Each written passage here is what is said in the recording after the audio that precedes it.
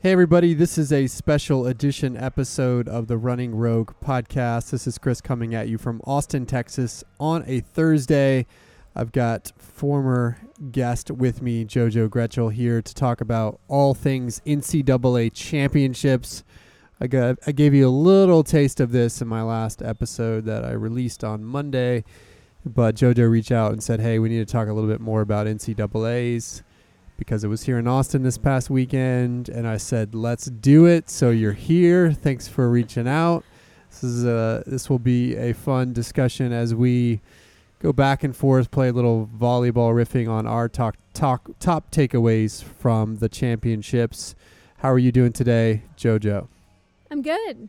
I'm excited. It's not as exciting to be in Austin this week as it was last week with all the athletes here. It was fun to go out on Town Lake Trail, and I saw Aaron Finn. I made the Oregon coach run with me. Ben Thomas for a little bit. He's like, oh, I was asking him questions, and then he used the porta potty and started running the opposite direction. It's actually true. He was scared of you? That is true, though. Everybody ends up down on Town Lake Trail, and you can definitely pick out the NCAA athletes among the group as they're the fit and fast ones flying all around. Especially at 5 p.m.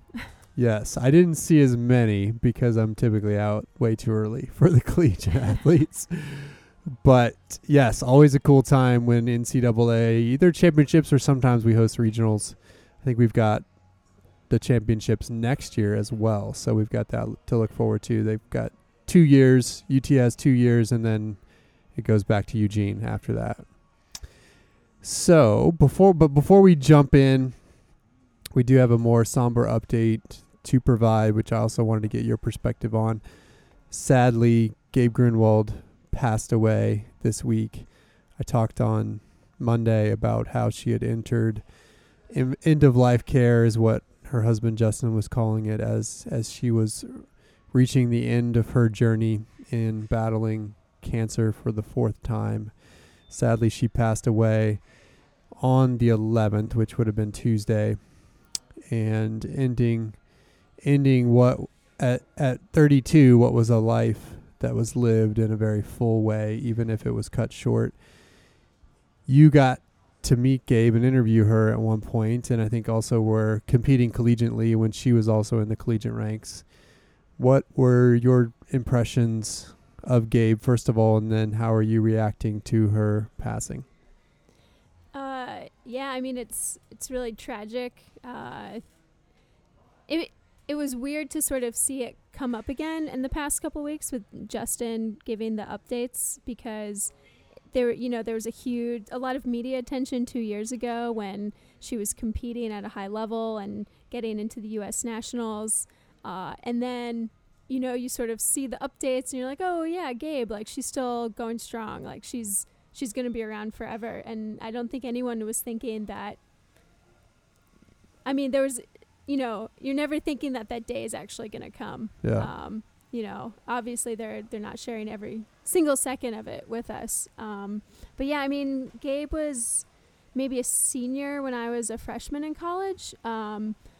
So she was a little bit older than me, but I definitely remember her and looked up to her story. I think she got a lot of attention back then because she had gone through the cancer battle just as she was breaking out for the first time and becoming an All-American type in the 1500, which was my event also. So she was always a runner that I looked up to from, when I started having runners that I looked up to. And then, yeah, I think she always was someone who seemed really genuine in interviews. And I didn't get the chance to interview her until 2017, 2 years ago. So I had known of her for a really long time and just sort of followed her because I mostly was covering high school for a while. And then in 2017, I was able to do an interview with her. And unfortunately, by that time, the topic was really more about her cancer. And at that time, it was her 4th battle with cancer.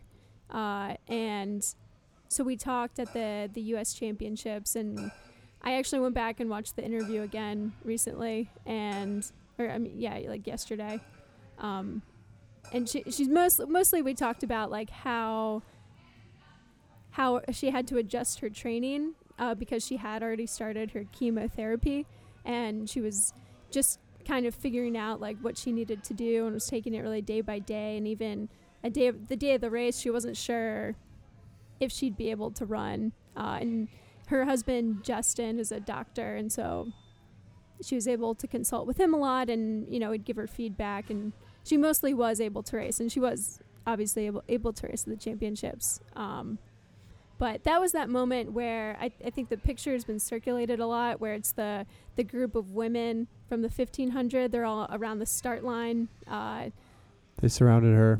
Yeah, and embraced her. And that was you don't have a lot of moments like that in sport, where it becomes about so much more than the effort on the track. And I mean, she kind of just encapsulated a lot of things about the sport, where it really is something that brings people together, and everyone has something that they're running for that is bigger than themselves. And I think Gabe reminds us of those things. Yeah, the thing that strikes me, and I've never met her, it's just a story that I've followed, and I've watched interviews like yours to try to get a glimpse of what she's like. But the thing that's inspiring for me is the fearlessness that she seemed to show in the face of it all. I'm sure there was crazy fear, and I'm sure she struggled and had those moments where she wasn't strong. But for us, those that were watching, while she was honest about the struggles she was going through and straightforward about the challenges, she always seemed so brave, to use the word that is in the hashtag brave like Gabe. So brave, so joyful in spite of the struggles, and then at the same time authentic and just real through it too. So it wasn't like, I didn't feel like she was ever putting on a fake happy face or a fake facade to gloss over her journey or her struggles, but it was more that in spite of those things, she was still choosing joy and still choosing to fight and still choosing to show others how to be brave in the face of whatever challenges they might be facing. And so it is sad to see someone like that go too soon. But it's also been really inspiring to see the impact somebody like that could have, even in a short period of time.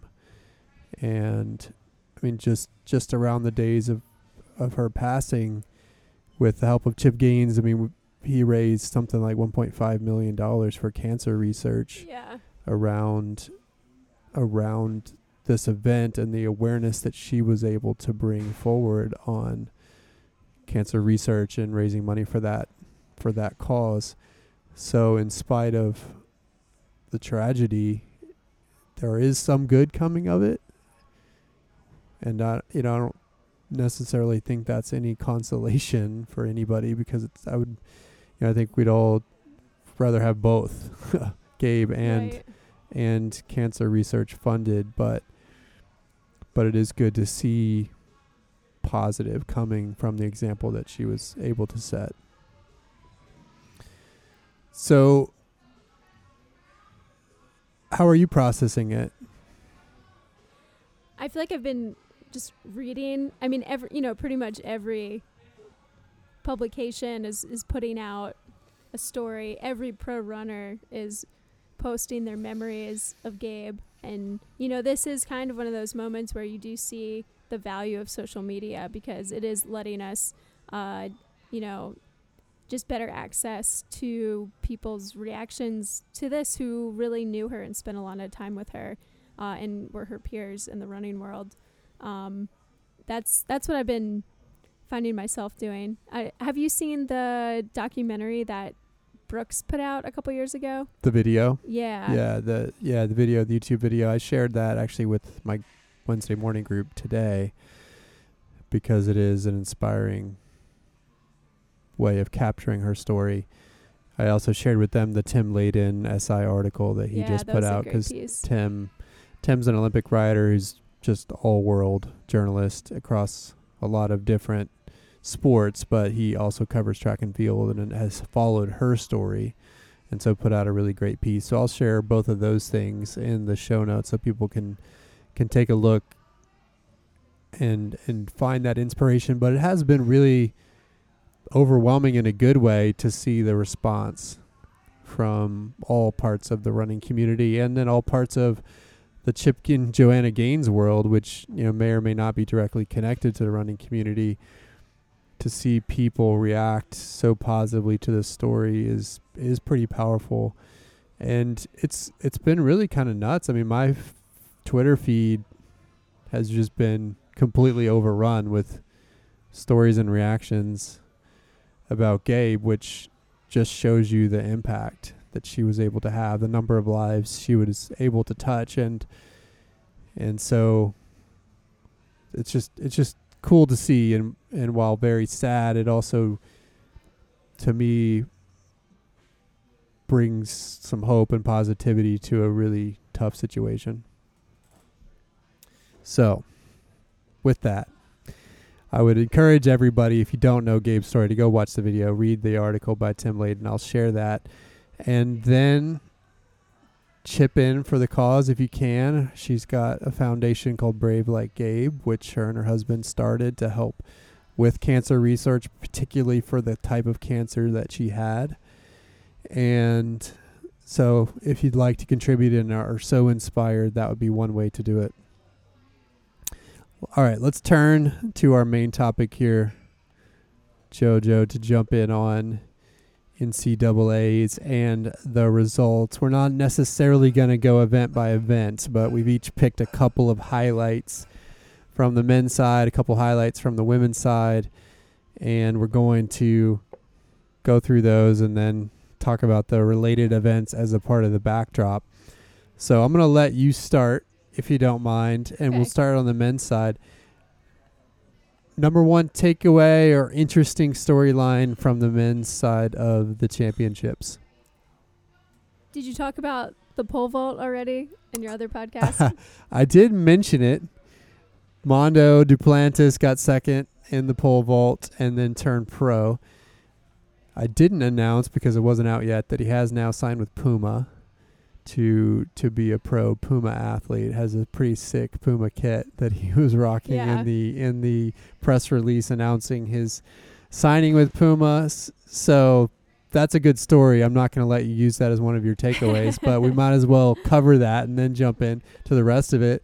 What were your reactions to Mondo's event as well as to his going pro?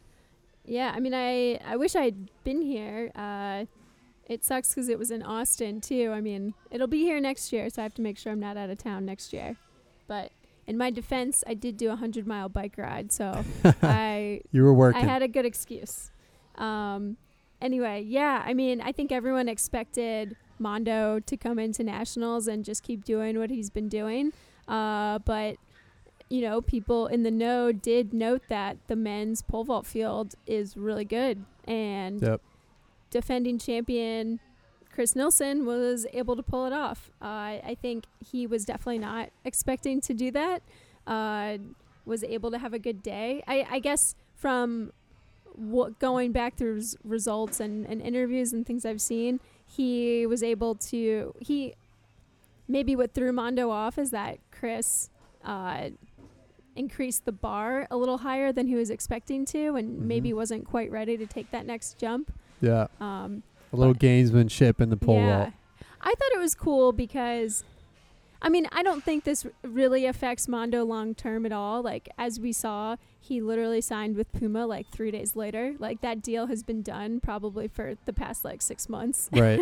Right. And, Mondo has been owning this guy for the past 5 years, since they were in high school. So, there are, Sam Kendricks is still around. Renault is obviously still around. But it's cool that moving forward, we do have another, a burgeoning rivalry to keep going.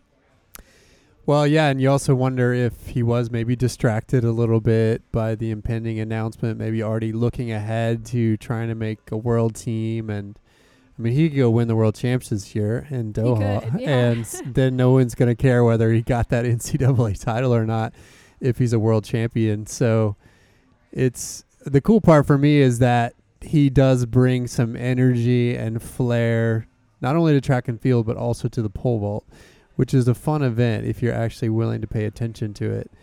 And to see him sign with Puma, I think is a great get for them. And I think it's great for him because they'll be able to uniquely showcase, Puma tends to only choose a handful of athletes, Usain Bolt being obviously famously in their camp. And so now Mondo is the heir apparent in Puma track and field to Usain Bolt, and he's a pole vaulter. And so that to me is a really cool thing, which I think draws people to the sport broadly and not just a pole vault. And I'm excited to see where that goes because Mondo definitely is fun to watch. He has a flair. If you watch him jump, it's exciting, but it's also really unique and impressive, and the way he's able to move over that bar. And so I think it's going to be fun to watch to see how he does in Doha this year, see how he does in Tokyo next year.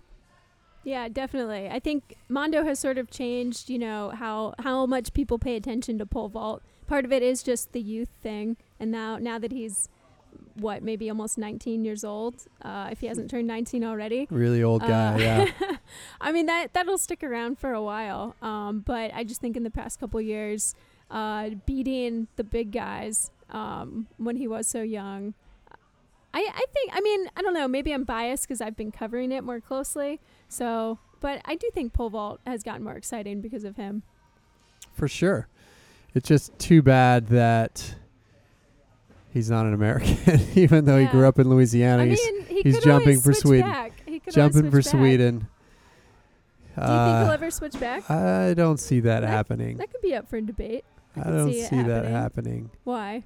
I don't know. I just feel like if you're going to make your choice there, why would you change?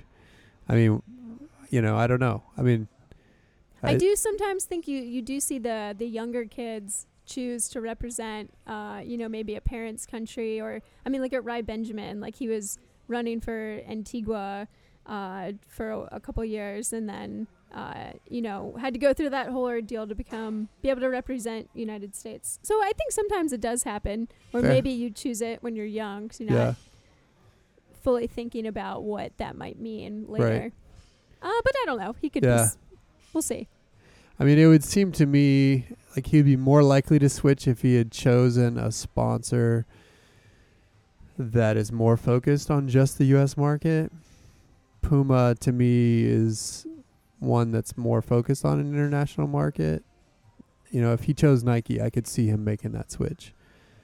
But I think Puma probably likes the fact that he's more of an international star because they do invest so specifically in track and field and just one or two key athletes.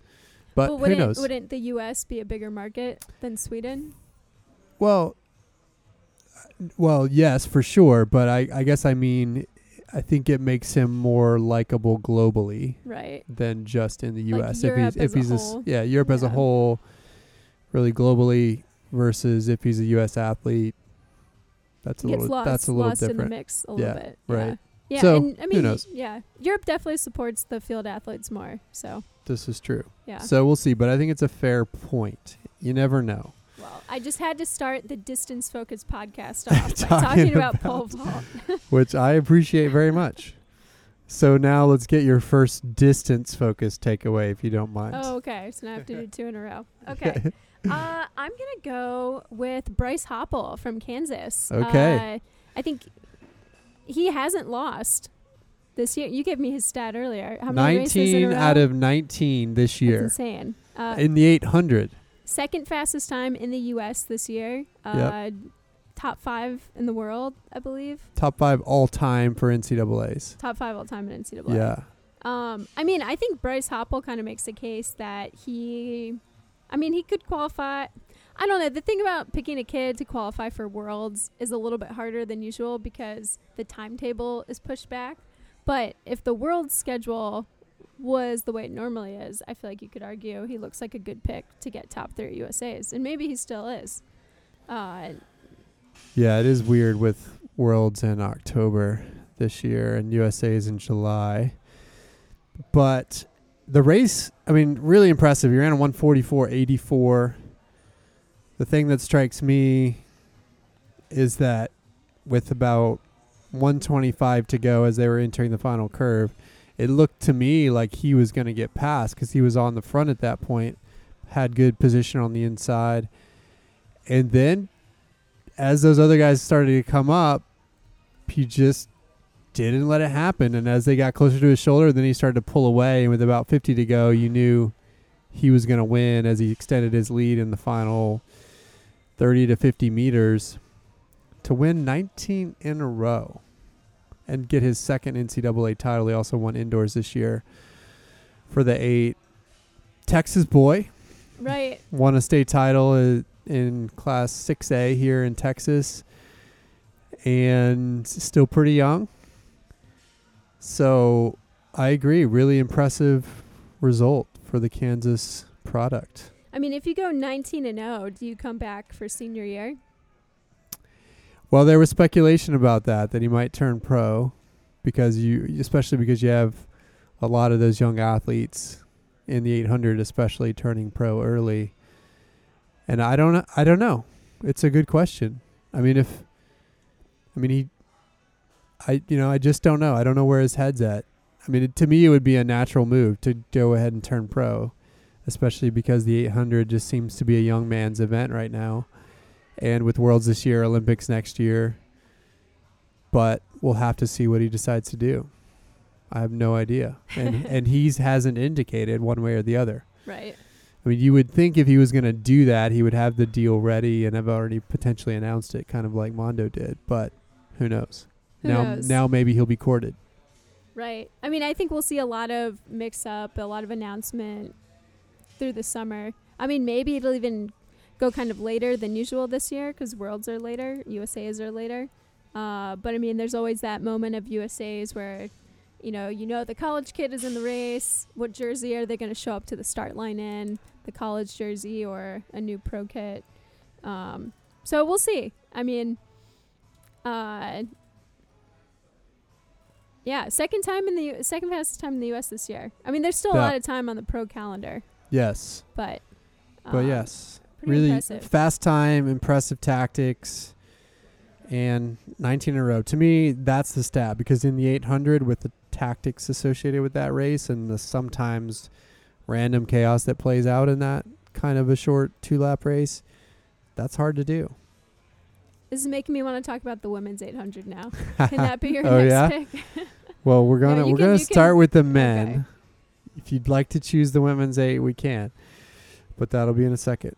All right, so that's number 1 for you, Bryce Hoppel. Shout out to him for getting it done. Gotta cheer for the Texas product. So I'm gonna go to the other end of the spectrum. Since you started with the 8, I'm gonna go to the other end of the spectrum and talk about the 10K. Clayton Young got the win in 29:16 from BYU. 25-year-old, 5th-year senior who went from 23rd in the event last year to 1st. Also had a couple of really unimpressive NC Cross results. Right. And then to show up in this race with 2 of his teammates in the top 4 as well to get the win. He ran a 56 or a sub 56, a 55 and change final lap to basically just blow everybody out of the water and win by 2 seconds over Gilbert Keegan from Alabama. Pretty awesome. Pretty awesome. For the old guy. It was cool, too, to see, after one of his interviews, he sort of alluded to the fact that he felt like it was his fault. Some of these poor performances where BYU didn't live up to the hype before NCAA cross country. He really felt like it was his fault. Last year, I think the BYU guys took like 3 of the bottom spots in the 10K. Yep. They were sort of embarrassed about that. So it's always awesome to see an underdog story. Yeah, and Gilbert getting second again. For him, I actually was in the stadium to watch that race, and I'm glad that I went. It was definitely worth watching. Interestingly, too, he was the first American to win this event since Rupp in 2009. Right. So that's 10 years. It's been 10 years since an American has won the 10K champ at NC's, which is crazy. It's been dominated by international athletes, including Canadian Ben Flanagan, who was on the podcast. So there you go, Clayton Young from BYU. Oh, and he's a dad. Happy Father's Day. Happy Father's Day. He's married and has a kid. Those Mormons from BYU starting early. Yeah. If you haven't seen any of the videos online of the BYU coaches reacting to not only Clayton, but Connor McMillan from BYU getting third, Connor Mance getting fourth. Wow, that's a lot of C names. Yeah. The BYU coaches' reactions are really, really special. Those he are was cool to going watch. absolutely nuts in the stands, cheering on his guys down the home stretch. So there you go. So that's my first one. Clayton Young for the win.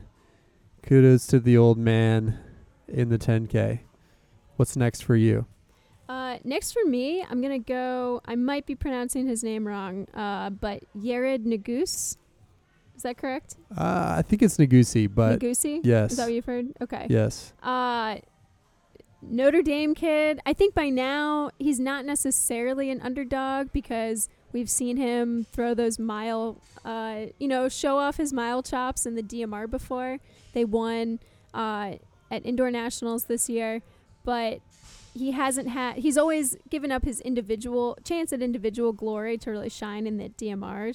I'm not sure what place he got in this last year, actually. I should look that up as I'm talking. But you know what? I actually picked him to win the 1500 before the meet. Wow. Because good pick. Well, there wasn't like a clear-cut favorite. And you could even say that last year, I mean, Oliver Hoare, that was an upset win. And like when one guy isn't way better than everybody else, then anyone can win in the 1500. Right. And Ollie hasn't been undefeated this year. So that kind of gives everybody a chance to come in. And I felt like we've seen Nuguse really throw down in some races. So yeah, and he was in a tough spot in the home stretch of this one, kind of boxed in on the rail behind at least two guys on the inside, was able to come by. I think it was either a Stanford or Wisconsin athlete, and then was about 2 to 3 meters back of Justin Kiprotich, who ended up getting second with probably 50 meters to go, and then had this final burst at the very end to outlean him to get the win by 0.15 seconds. You know what? He didn't even make nationals outdoors last year. Okay, wow. He was 13th in the prelim, 19th in the prelim. Yeah. Depending on which of these was the final. But now he's an NCAA champion. Now he's a champion. And he did it at the very end. It just outleaned Kiprotich. It was almost like Kiprotich didn't know that Nuguse was coming because he didn't lean as much. And, right. And of course, Nuguse knew he had to because it was right there going to be, he was going to be right there on the line. Anyway, got the win with the lean with that final burst for the photo finish. Yeah. Pretty cool result. You definitely couldn't tell who won. Yeah. No, you had to wait. Yeah. We had to wait for the final results to pop because then they were standing around on the track looking at the board to see who would come out on top. So pretty exciting. And in that race, I mean, you had 4 or 5 guys in it at the very end. It could have been anybody in the home stretch there with that final kick. So that's your second one? That's my second one, yeah. I like it. He's only a sophomore. So there you go. And I believe when he first came to Notre Dame, he was a walk-on. I mean, I definitely don't really remember him from high school. So that's a pretty cool story. Yeah. Yeah, definitely we're going to see a lot more of him coming up. All right, that's your second one. That's my second one. So my second one for the men, since I talked about the men's steeple in my prior episode this week, we've got to talk about the men's 5K and poor Grant Fisher. Always the bridesmaid, never the bride. He got beaten by Morgan McDonald yet again. McDonald's from Wisconsin, won his 4th NCAA title in a relatively slow sit and kick 5K event, which was won in 14:06. It came down to Fisher and McDonald over the last 200, and McDonald was kind of sitting on his shoulder. You could tell he had another gear. He came up on his shoulder with 100 to go. They were side by side, but it was just one of those situations where watching it, you just knew that McDonald had control, and then he pulled away by a couple of seconds. By about a half a second over the final 100, but it wasn't really that close. A couple meters separating them at the end. McDonald for the win to again beat Grant Fisher. It's his 4th second place finish this year alone. The Stanford product. That's terrible. He won when he was a sophomore. So yeah, he did, but still, senior going out like that. Yeah. I mean, we definitely haven't seen the end of these two racing against each other. It'll be for sure USA and Australia kits, hopefully in the future. Yeah. I mean, Morgan, you can't be that mad because Morgan is a guy who's probably he could make the world final this year, For sure. They're both super talented. Talented, yeah. I think the good thing for the Americans fans is that Grant Fisher will be turning pro, and I think he's got a legit chance to do some things on the international stage, and we need some 5K runners that can compete, because other than Chalimo, it's been, and occasionally been true, it's been a pretty lean front for the U.S. in the 5K. Yeah, I'm really curious to see. I mean, I guess I figure he's probably going to go to Bowerman just because that's where they go. He's got some former teammates there, and it would make I'd be surprised to see him go somewhere else, I guess. Right. I agree. Yeah, I think he'll be in the Bowerman kit. Although who knows? The Brooks Beast got Josh Kerr, so there you go. Maybe. But no, I think he'll be Nike athlete, and Bowerman needs men. And the Bowerman kit matches his Stanford gear, so Exactly. we won't have to throw it all It all out. works. And I mean, honestly, Bowerman, Jerry needs some guys that can be that next group coming up, because we know that, at least Americans, right? I mean, because what? Ryan Hill's not going to do it anymore. Wow. I'm down on Ryan. I am. I've been for a while. I mean, Eric Jenkins is still out there chugging along. He's not a Bowerman, though. No, I know, but he's a 5K guy. No, I know. Oh, you're talking I'm about talking about Bowerman Bowerman. guys. Oh, yeah, okay. I mean, you got Centro, but Sean McGorty, who, remember, beat Grant Fisher last year at this meet. Right. So I wouldn't say Sean is worse than Grant. no, I agree, but he just hasn't proven it yet in the pro ranks. Well, he hasn't raced yet, has he? That's what I As a mean. pro? Like Yeah. we are yet to see. Oh, yes. But I'm This just is saying, true. those that have a track record, Ryan Hill being the most prominent 5K athlete in that group, he's always underperforming, in my opinion. I mean, he's had some good races. Some, but come on, where is he on the international stage? Never there. Yeah, well, yeah. I mean, the first thing to do is just, I think, maybe some of these guys are still at the level where it's, you're battling for the top 3, and then Chalimo's the guy who's battling for top 3 in the world. Right. I want to see. So it's just a little different. I mean, Grant Fisher's not going to be at that level for a while, but I agree, but so frustrating thing for me about Ryan Hill, since we'll just go down this rabbit hole, is in 5K championships he's let Chalimo dictate, and or just go off the front and just compete for second, and that's frustrating to me. It's like, come on, man. yeah. You well, can- as a fan, You can you beat want to him. see a little more action. Yeah, well, but and Paul Chalimo's also one of the best guys in the world. he is, but I think Ryan Hill could be if he actually put himself in that position, but he refuses to.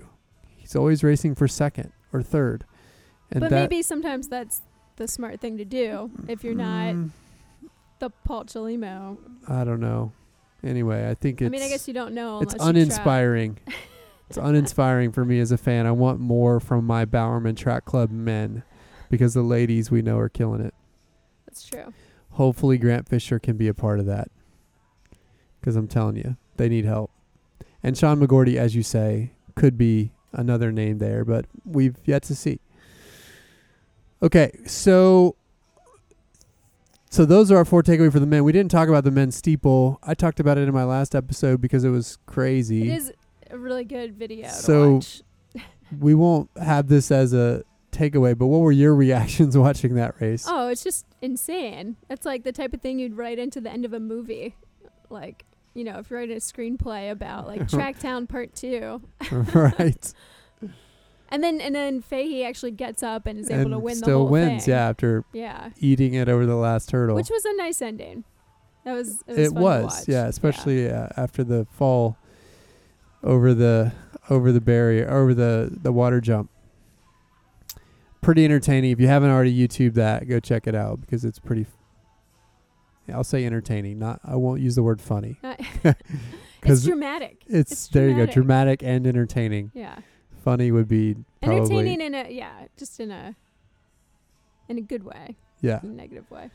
And yeah, Stephen Fahey from Stanford got it done in 8:38 after falling over the final barrier, but getting up and still getting the win. Okay, so that is the men's side.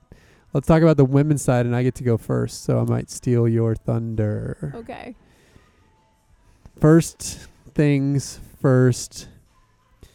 And since I have a sense what might be your first takeaway on the women's side, I'm going to go with one that I think will be different, which is Danny Jones, 5K champion. She's back. 4th NCAA title. She wins in 15:50 with a 64-second final lap to basically put everybody away, starting with about 100 meters to go, beating Taylor Werner from Arkansas, who got second. Contributing, by the way, a really important set of points to her team that ended up going on and winning the women's title, women's team title. But Danny Jones, also NCAA cross champion from Colorado. I'm excited about what she can do in the pro ranks. Definitely, yeah, for sure. I mean, she's like definitely the most highly rated prospect, I would say, right, in the upcoming class. I mean, she still has another year of NCAA eligibility, so we won't see her making that leap for another year.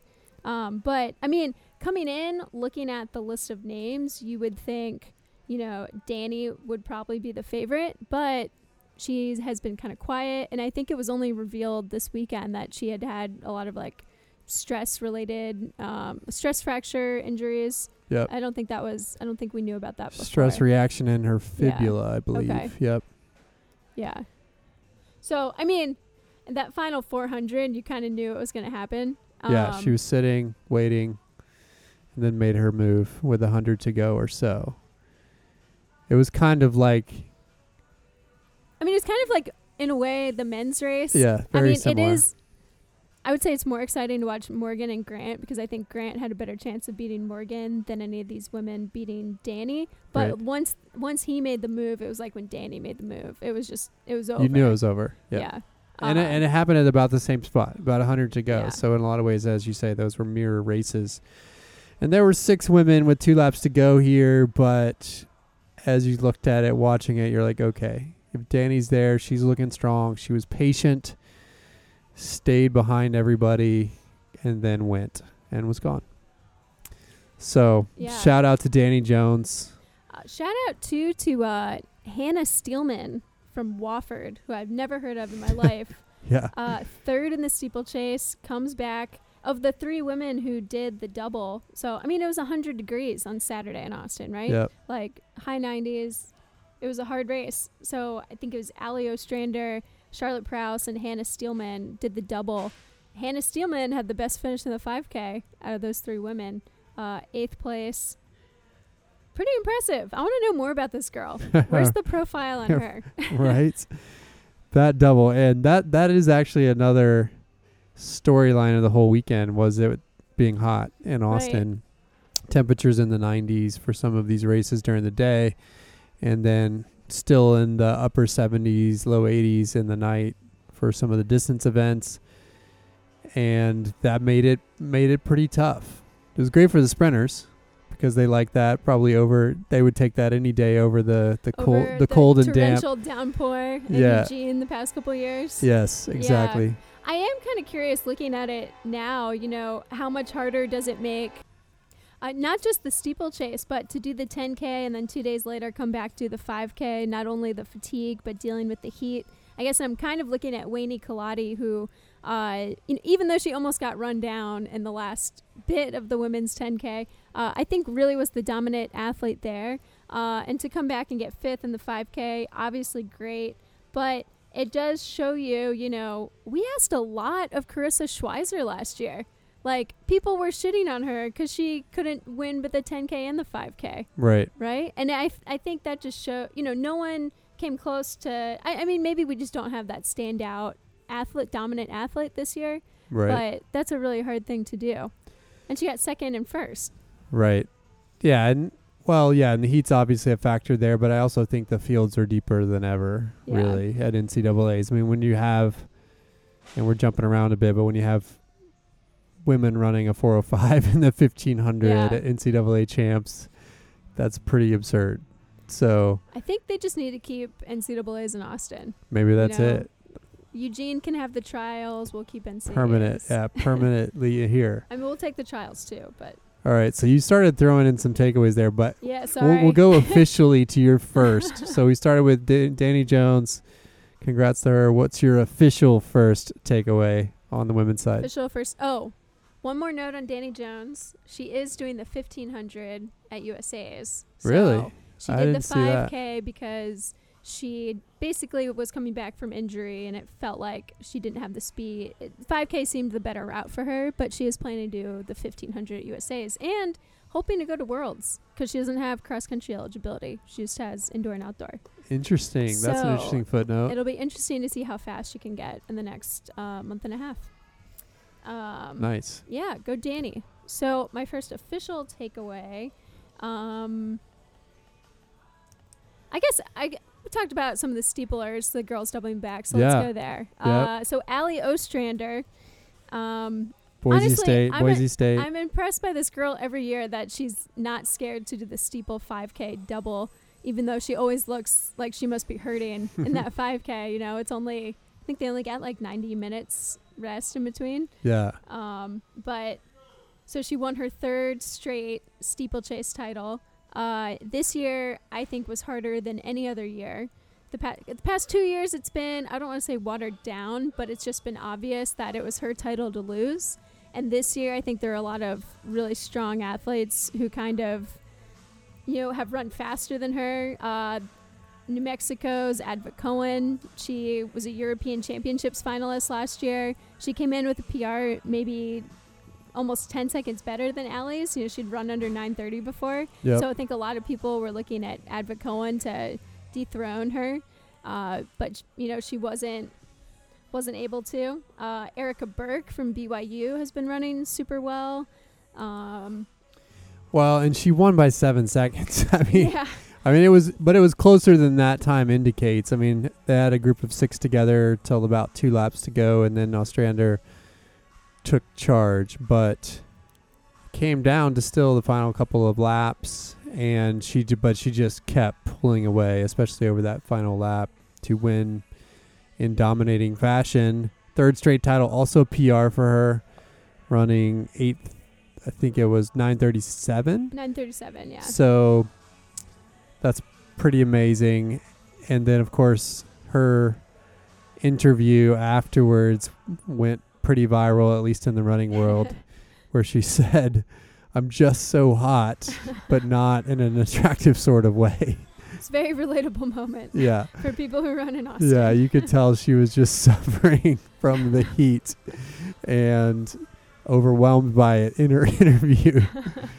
And so that was a pretty funny moment. But yeah, third straight title, first distance triple since Lauren Fleshman tripled up in the 5K in 2003. So it's been almost 16 years since an athlete in distance events has won 3 in a row. Raven Rogers did it in the 8, but that's middle distance, of course. And so it's not easy to do, and this puts her in the discussions with Jenny Simpson, Emma Coburn, Shalea Kipp, of some of the greatest NCAA steeplers of all time. Yeah, I'm really excited to see, if she's able to win her 4th straight title next year. I think that puts her in really elite company. Not many people have done that. And also what event she's going to end up pursuing as a pro. Mm-hmm. Typically, she doesn't come back for USAs after the season's over. So I'm curious if she would this year, and if it would be in the steeple, or if maybe 5K will be her event later. Yeah, I know there was some talk about the steeple because U.S. can take 4 this year to Worlds, with Emma being the world champion. So that opens up a spot for somebody beyond the Courtney Frericks and Colleen Quigley's of the world. So will she go and try to do that? It's hard to imagine that she would, with Worlds being in October, but we will see. All right. Anything else to add there before I jump to my second takeaway on the women's side? No, just Allie's a beast. Agree with that. So you referenced it earlier. I'm going to talk about it. The Weenie Kaladi win in the 10K from New Mexico, 33:10, beating Carmela Baez, who ran a 33:11. And this was kind of a crazy race to watch because Kaladi took the lead with about 6 laps to go. So a mile and a half or so to go. Opened up a huge gap on the field. Came through the bell with about a 25-meter lead over Baez. And almost lost the race. I mean, she was gaining on her the entire way. I think it cut the gap in half by 200 to go. And then ended up just a couple meters back at the very end. But Kaladi had one final push as Baez came up on her in that final 30 meters or so, and she ended up extending her lead over the last very little bit. But I'm so glad that she was able to hold on, because that was just one of those where as a fan you're thinking this is a train wreck about to happen, and you don't part of you's rooting for the comeback, but then part of you doesn't want that person to have to live with losing a 25-meter lead in the final lap at NC's. Yeah, that would hurt. That would definitely hurt. Yeah, she's impressive. It's been fun to see Weini really develop this year into being one of the best women. Yep. It's interesting, too, that she's really surpassed Edna Kurgat, who I feel like when we saw her win cross country a couple years ago as a sophomore, with sophomore eligibility, it was like, wow, this girl's going to win everything the next 3 years. Yep. So it really ebbs and flows. But New Mexico overall, has done so awesome. Stacked. Yeah. So, and as you said, she came back and got 5th in the 5K, that 1-5 double in really hot conditions in Austin's pretty damn impressive too. And was in the mix in the 5K. She was one of that pack at the end that could have done something, but you just got to believe that her kick had been burned off, because that's one thing I don't think people realize. If you've never run a 10K on a track, that is a different beast than a 10K on the roads. And to recover from that is hard. And to think about going and doing another race, 12 and a half laps the next day after a 25 lapper, that's really brutal. So you got to think that she was just, the kick had been run out of her, especially in the heat in Austin. For sure. So for my last takeaway, I'm going to do the 1500. Of course, we have to. Although I was trying to talk about the women's 800 earlier. We'll come back We'll to come it. back. We'll come back. We'll come back to it. Okay. Yeah, so, Jessica Hull, Oregon, defending champion. Hadn't lost in over a year, I believe. Well, technically she lost, over a year. The last time she lost, well, this is funny. Last time she lost was the 2018 West Regional, and that was to Sinclair Johnson. And then she went on to win. Who went on after to that. beat Hull. Yeah. Yeah. So she won that year. Yeah. Right. And so, Johnson said last year she got sick or something, I think, right before NCAAs. Yeah, so Track and Field News reported today that she had a severe allergy to cottonwood. So as soon as she got into town, so she definitely liked the switch to Austin, basically. Right. Which is kind of funny. We have our fair share of cottonwoods, but not a bad cottonwood allergy season like they might in Oregon. Right. Yeah, I feel like everyone in Eugene is complaining about allergies, at least on Twitter.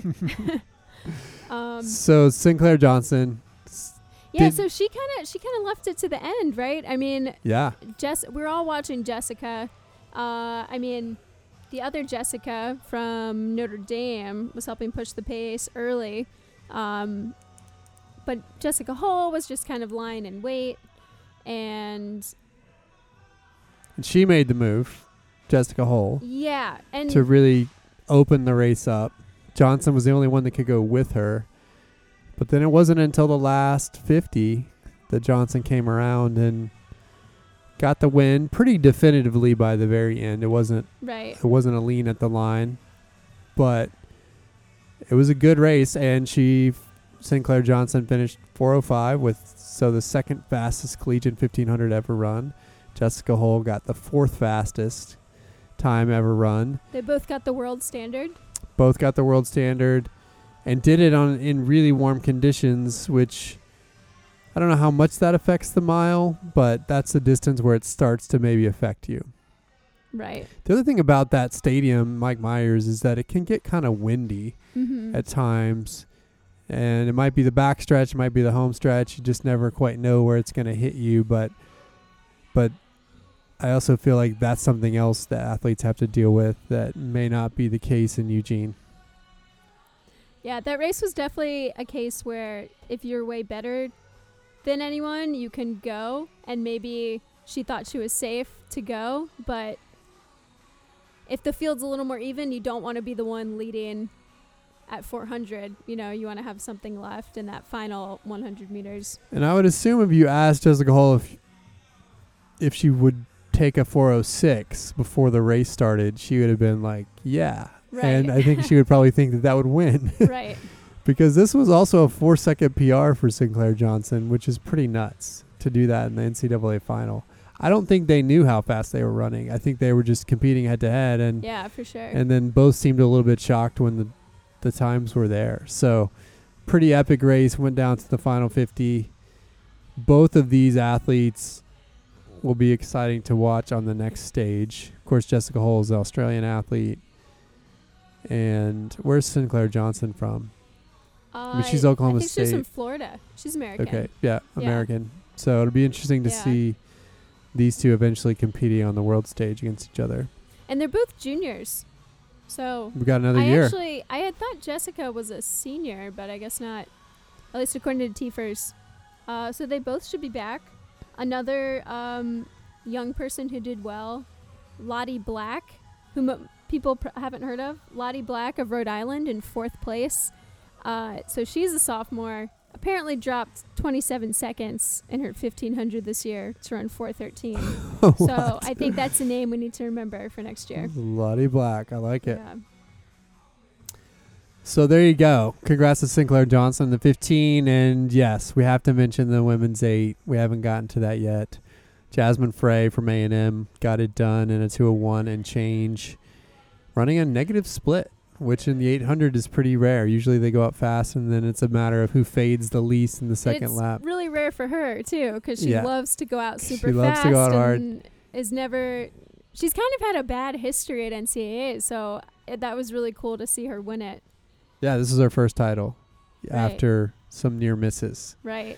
I mean, she sets the college record as a sophomore indoors, and then it's just that person who always tries to get after it too hard and fades in the last lap of the race. Yeah, so her restraint was pretty impressive. She went out but she did lead wire to wire. I mean, she was first through the 400 and then won. She was 60.9 through the first lap and then 60.4 through the second lap for that ever elusive 800 negative split, and got it done. Her last 200 was a sub 30. Pretty cool. So one of the upsets of this meet was the indoor champion Danae Rivers from Penn State not advancing to the final. I didn't see the race, didn't have a good prelim or semifinal. I do wonder what her presence in the final, how that might have changed things. That would have changed things, yep. Fair point. So that's the 800. As we wrap, let's talk quickly about the team races or the team titles. So Texas Tech won the men's, Arkansas won the women's. Texas Tech gets their first NCAA track and field title. Pretty huge for them. Texas Tech seems to be crushing it across a bunch of different sports right now, with the basketball run to the final, and baseball, I believe, is in the College World Series. Crushing on all cylinders there at Tech. And they had to, in a sense, come from behind to win that one, right? Because I think, what team had the early lead? Well, no, sorry, I mixed that up. I think by points, Texas Tech had been projected to win. They were projected to win, and they got an early lead, so I'm sorry, I mixed that up. So they were just trying to hang on because they didn't have a team in the 4x4, I believe. So it was just a matter of whether or not they could hang on down the home stretch. I could be wrong. Yeah. No, but they had definitely clinched it before the 4x4. Yeah. Yeah. So they opened up an early lead. The men's race was interesting. I don't know if you haven't watched the FloTrack series on Houston throughout this, they've done this sort of docu-series on them throughout the season. It's pretty cool. It gives you an inside look. They were hoping to contend for their first team title. They've made the podium the past 3 years. But when the 4x1 dropped the baton at regionals, so they did not make it to nationals, and then that kind of killed their chance. And I think from there, Texas Tech kind of hit all their marks. So that would have been more of a fun challenge to follow. Yep. And the women's side, Arkansas came down to the 4x4 with USC and Arkansas being tied going into that event, and then USC dropped the baton. Whew, that was hard to watch. That was hard to watch. And it was Anna Cockrell dropped the baton, who had won the 400 hurdles earlier in the meet. So talk about having the highest of the highs and the lowest of the lows, in a number of hours. And that's tough. It's the opposite of last year, where Kendall Ellis was able to, USC has some drama with the 4x4. I feel like the women's team race the last couple years has come down to the relay. Yep. 2 years ago, Kendall Ellis getting run down by Raven Rogers, losing the 4x4, and then last year having a very improbable win to win the team title. So I guess it follows tradition that something dramatic would happen again. So it was exciting for Arkansas, but you just feel bad to see that happen to an athlete and have it not be a bad race, just like a bad... it's not about athleticism when you see someone drop a baton. Right. So it's happens. Of unfortunate when it comes down to that. It's unusual to have a baton drop in the 4x4 too, which is usually a little bit less chaotic than a 4x1. So yeah, too bad for USC, because I think they were going to win it had they. Yeah. They should have won. Yeah. They held had they been able to get that baton all the way around. So that athlete has to try to sleep knowing that she cost her team the team title. The other way of looking at it, though, is that if she hadn't won the 400 hurdles, they wouldn't have been in the team race anymore. Fair enough. So she did get an NCAA title. Yeah. But overall, really exciting meet across the board. We talked about the distance events, but also, as I said in my last episode, there were crazy fast sprint times. What were some of the highlights for you on the sprint side? Sha'Carri Richardson, LSU freshman. You know, LSU has these crazy freshmen this year, and like Mondo, she announced yesterday that she's going pro. Hasn't announced her sponsor yet, so we'll see what happens. But there's absolutely, that's, 100% the right move. She won the 100. Yeah, so she ran 10:75, breaking a 40-year college record. Don't quote me on that. It might not be exactly 40 years. Yeah.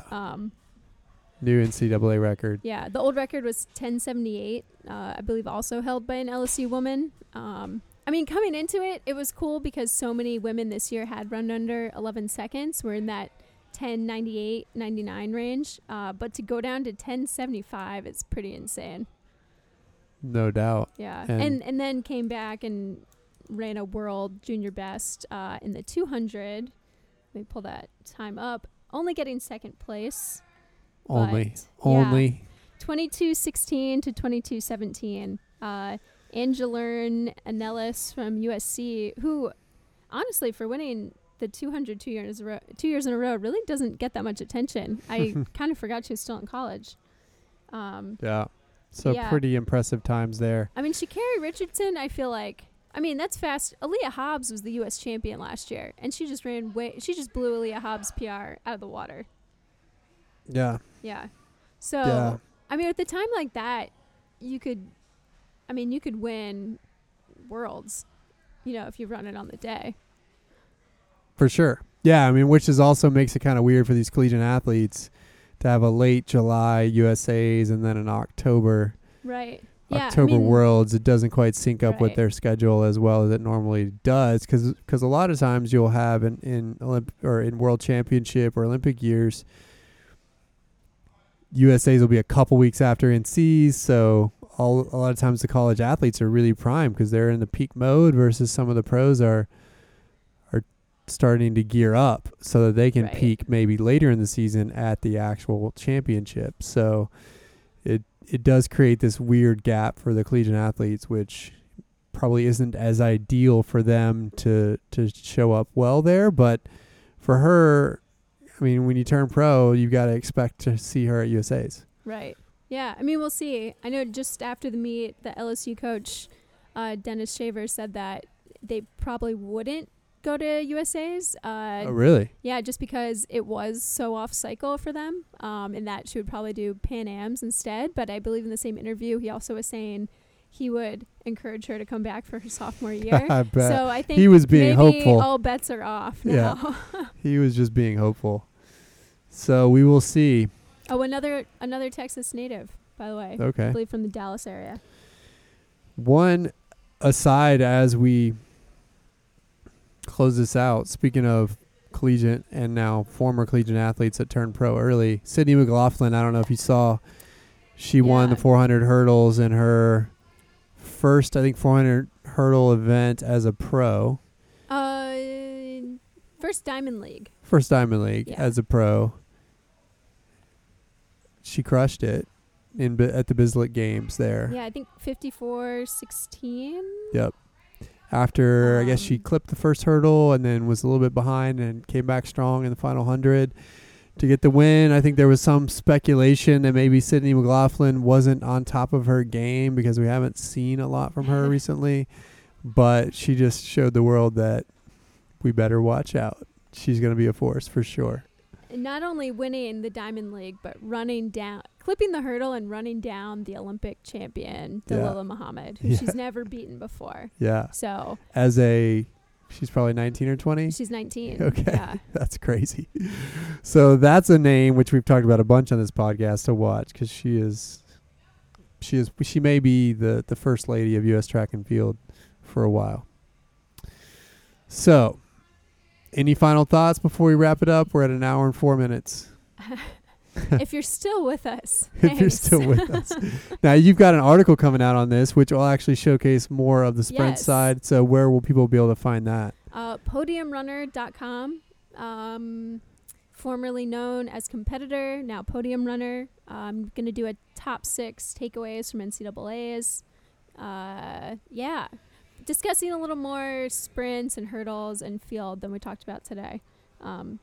but Awesome. got a little bit of a taste. So thank you. Thanks for having me on. Thanks for coming and suggesting it. And of course, you can follow JoJo at JoJo Shea, SHEA, on Twitter if you want to get all of her freelance stuff, which includes that article I just mentioned, plus interviews of Emily Sisson, Paul Chalimo, Jordan Hesse previously. So a lot of good stuff if you follow JoJo.